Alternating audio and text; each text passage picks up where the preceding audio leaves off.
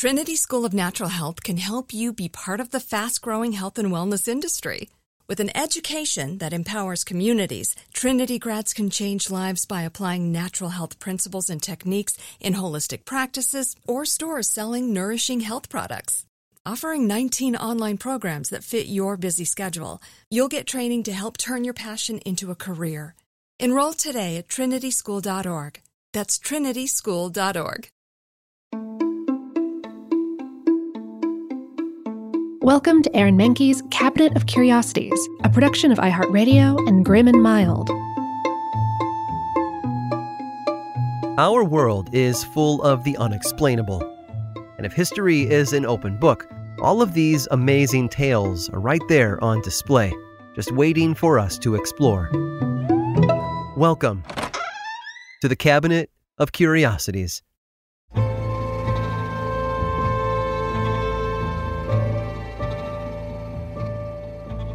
It's always the quiet ones, the folks who don't say much, who don't act up or lash out.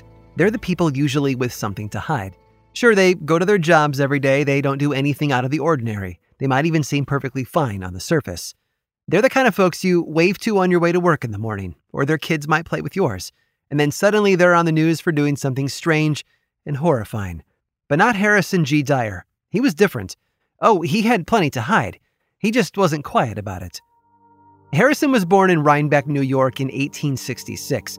His father was a chemist who had done well for himself and had left his fortune behind to support his family after his death in 1875. Harrison's upbringing was what could best be described as eccentric. His mother was a devout spiritualist, while his sister had a fascination with ghostly tales. Also living with them was a homeopath named Lucy Hudson and her relative, George Hudson. The Hudson family treated young Harrison as one of their own, teaching him how to play piano and instilling in him a passion for natural history. As Harrison got older, he took an interest in butterflies, and although he graduated from MIT with a bachelor's degree in chemistry in 1889, he sought a career in the natural sciences instead.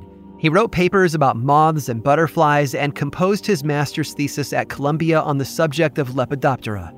He was extremely influential in his field, too, naming roughly 3,000 species of insects and 6,000 types of lepidopterans by the end of his career. He also raised all kinds of caterpillars and insects on his own, which aided in his thorough and crucial research. One might have thought that Harrison's obsession with insects would have made him a kind of boring guy, a humdrum fellow who was more comfortable with his nose in a textbook instead of out with friends.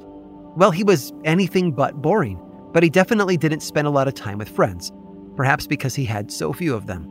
For one, Harrison had some serious compulsions. He would take notes endlessly, as though there wasn't enough paper in the world to collect them all.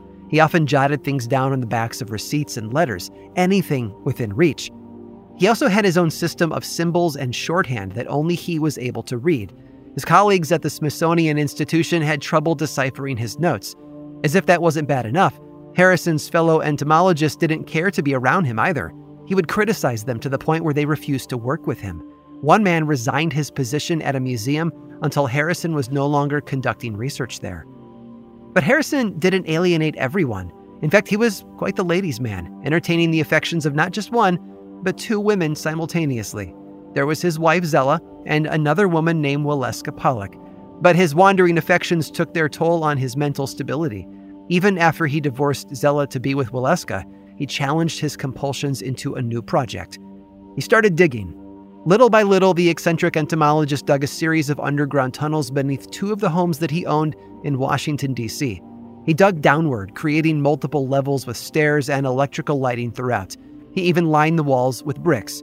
The tunnels were dug between 1906 and 1916, after which Harrison moved west to California. But later, in 1924, a truck happened to be driving by one of his homes in Washington, D.C. when the driver felt one of his tires sinking. A hole had opened up in the street, revealing the tunnel system below. Harrison confessed a few days after the accident to having dug the tunnels in his spare time. But that wasn't the strangest part of the whole ordeal. Police and others found German newspapers, dated 1917 and 1918, inside the tunnels, the years we were fighting in World War I. And that begs the more curious question. If Harrison Dyer had been away in California during that period, who had been using his tunnels?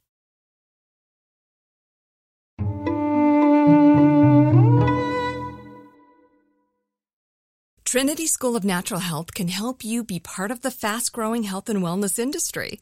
With an education that empowers communities, Trinity grads can change lives by applying natural health principles and techniques in holistic practices or stores selling nourishing health products. Offering 19 online programs that fit your busy schedule, you'll get training to help turn your passion into a career. Enroll today at trinityschool.org. That's trinityschool.org. Right here, right now. Find your beautiful new floor at Right Rug Flooring. Choose from thousands of in-stock styles, ready for next day installation, and all backed by the right price guarantee. Visit rightrug.com. That's RITERUG.com today to schedule a free in-home estimate or to find a location near you. 24-month financing is available with approved credit. For 90 years, we've been right here, right now.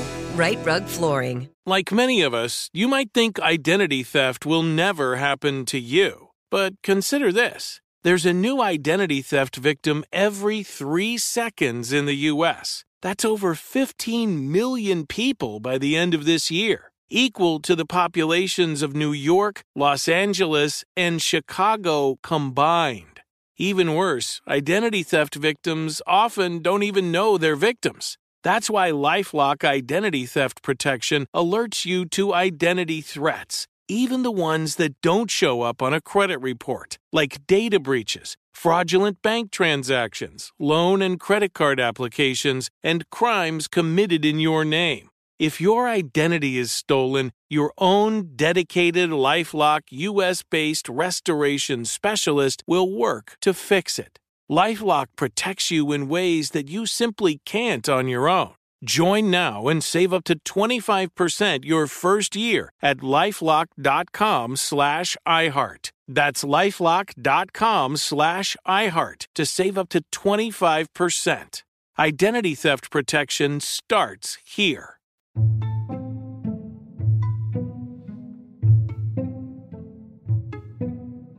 Everyone deserves a fair shot. Innocent until proven guilty is how the American justice system is supposed to work, although things don't always go that way. But in 1849, justice truly was blind in what was declared one of the fairest and most impartial murder trials in American history. And the whodunit wasn't even the most fascinating part. It was the who solved it. 60-year-old George Parkman was a member of the Boston elite. He had come from a rich family and owned several tenement buildings in the city. He would walk from one slum to the next, collecting his rents at the same time every month, and heaven help the person who couldn't pay up.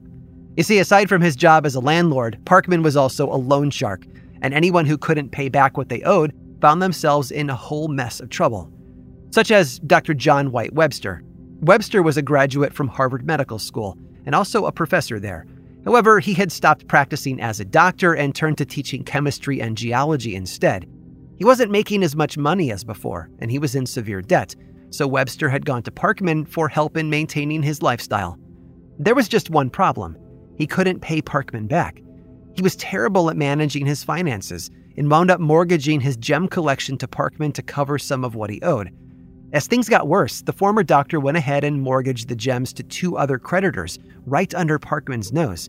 What he didn't realize at the time, though, was that one of those creditors happened to be Parkman's brother-in-law, who told him about what Webster was trying to pull. Parkman went to the medical school and gave him the ultimatum: pay up or face the consequences. Webster promised that he would have his money by the Friday before Thanksgiving, so loan shark Parkman showed up at around 1:45 that afternoon to collect what he was owed, and he was never heard from again. His family believed that he had been mugged for the wads of money that he often carried. It had happened before, so they reached out to the police, who started asking around town for information. Local hooligans hadn't seen him, and there was no sign of him in the Charles River either. Finally, they headed over to the medical school to search for any signs of him. Their first stop was the basement apartment of one of Webster's coworkers, a man named Ephraim Littlefield. Littlefield watched as the officers pored over his belongings and looked through his closets to no avail. Littlefield became their prime suspect. Since he lived in the school's basement, he was able to procure dead bodies from local grave robbers at any time, day or night. He also made money on the side by disposing of cadavers from accidental deaths as a result of poor medical care. Littlefield was known to the police already, but they couldn't find any evidence in his apartment, so they moved on to Webster himself. The professor was holed up in his lab next door when he let the police in to conduct their search. And as with Littlefield's apartment, they came up empty there as well. There was, however, a latrine and a locked closet in the lab that the officers asked about. Webster assured them that it was locked for good reason. It was full of explosive materials. The cops left it at that and went on with their investigation elsewhere. But Littlefield knew something was wrong. You see, he spent time in the man's lab as well, usually when Webster was out teaching or gone for the night. But now, whenever Webster left his lab, he locked the door behind him. Webster had also bought Littlefield an 8-pound turkey for him for Thanksgiving, an unexpected gesture from a man who was often in debt and didn't really interact much with his neighbor. So on Thanksgiving, when the medical building was empty, Littlefield took a hatchet and a chisel and started to dig his way through the wall into the pit under Webster's private latrine. And after a few hours of hacking away, he found exactly what he was looking for. The police were called once again, this time to go through the entirety of Webster's lab. Littlefield, you see, had discovered a human pelvis inside the latrine, while officers found dentures and bones in the professor's furnace. And perhaps the most unsettling discovery of all was made in Webster's tea chest.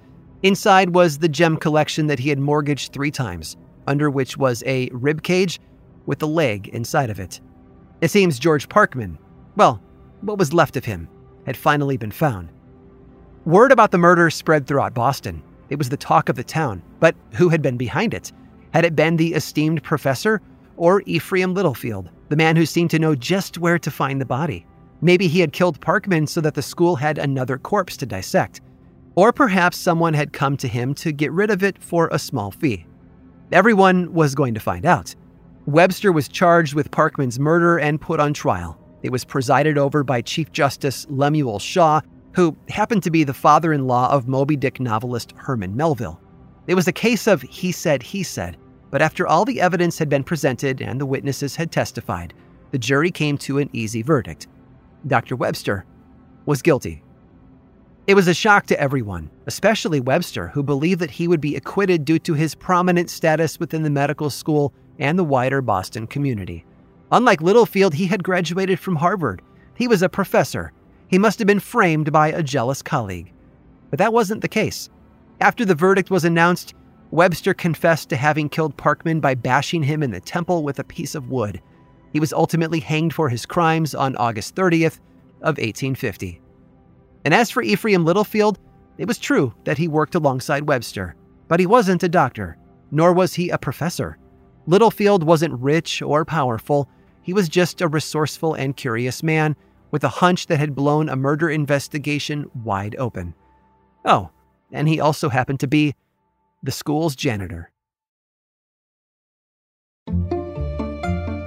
I hope you've enjoyed today's guided tour of the Cabinet of Curiosities. Subscribe for free on Apple Podcasts or learn more about the show by visiting curiositiespodcast.com. This show was created by me, Aaron Mahnke, in partnership with How Stuff Works. I make another award-winning show called Lore, which is a podcast, book series, and television show, and you can learn all about it over at theworldoflore.com. And until next time, stay curious.